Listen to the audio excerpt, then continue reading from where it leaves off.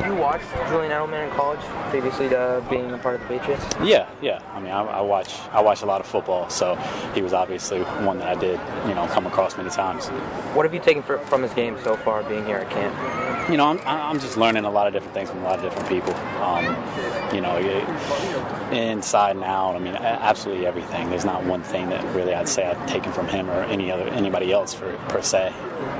Getting to this point in training camp where you're starting to go through things that you maybe installed in the spring and you're hearing them for the second time, are you starting to feel a little bit more comfortable? Yeah, it's a learning process, obviously, and I got a long way to go, but it's come along a lot smoother since I was here in the spring. How's it working with Riley? I feel like you two are doing a lot of the same things, learning a lot of the same things. I mean, we're here, and we're working. We're going wherever they tell us to go. How's the punt returner job coming along for you? Yeah, I mean, at the end of the day, it's obviously it's a competition, and I'm trying to catch the ball just like everybody else. And you had a pinch me moment. Usually when first year guys come in, there's a pinch me moment. Maybe the first time meeting Tom. What was your pinch me moment so far? I don't think there was one specific one.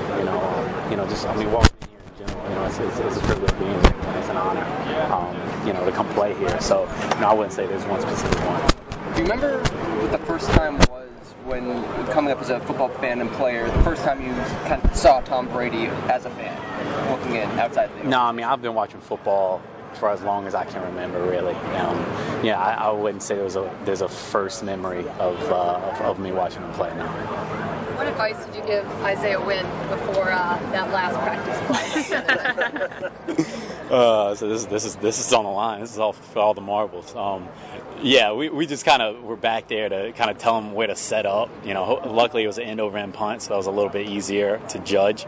And he's a big-bodied guy, so we just told him put his body on it, and hopefully something good will happen. So he did really well. It was good footwork. Yeah, the jumping back and everything. He got the job done at the end of the day. How did that happen? I really don't know how it happened. All of a sudden Isaiah Wynn was going back for a punt, and we were all cheering him on.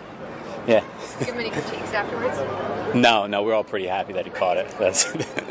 I know it has been long, but what has your relationship been with Tom, and how has maybe he helped you, or maybe gave you pointers or said anything to you to help you out this camp? Yeah, I mean, obviously, when we all work together in Indy and stuff, I listen to everything he says, whether it's to me or not, just about the details of, all the routes and all the plays that we're running. So, I've learned a lot in a short time just by listening to him.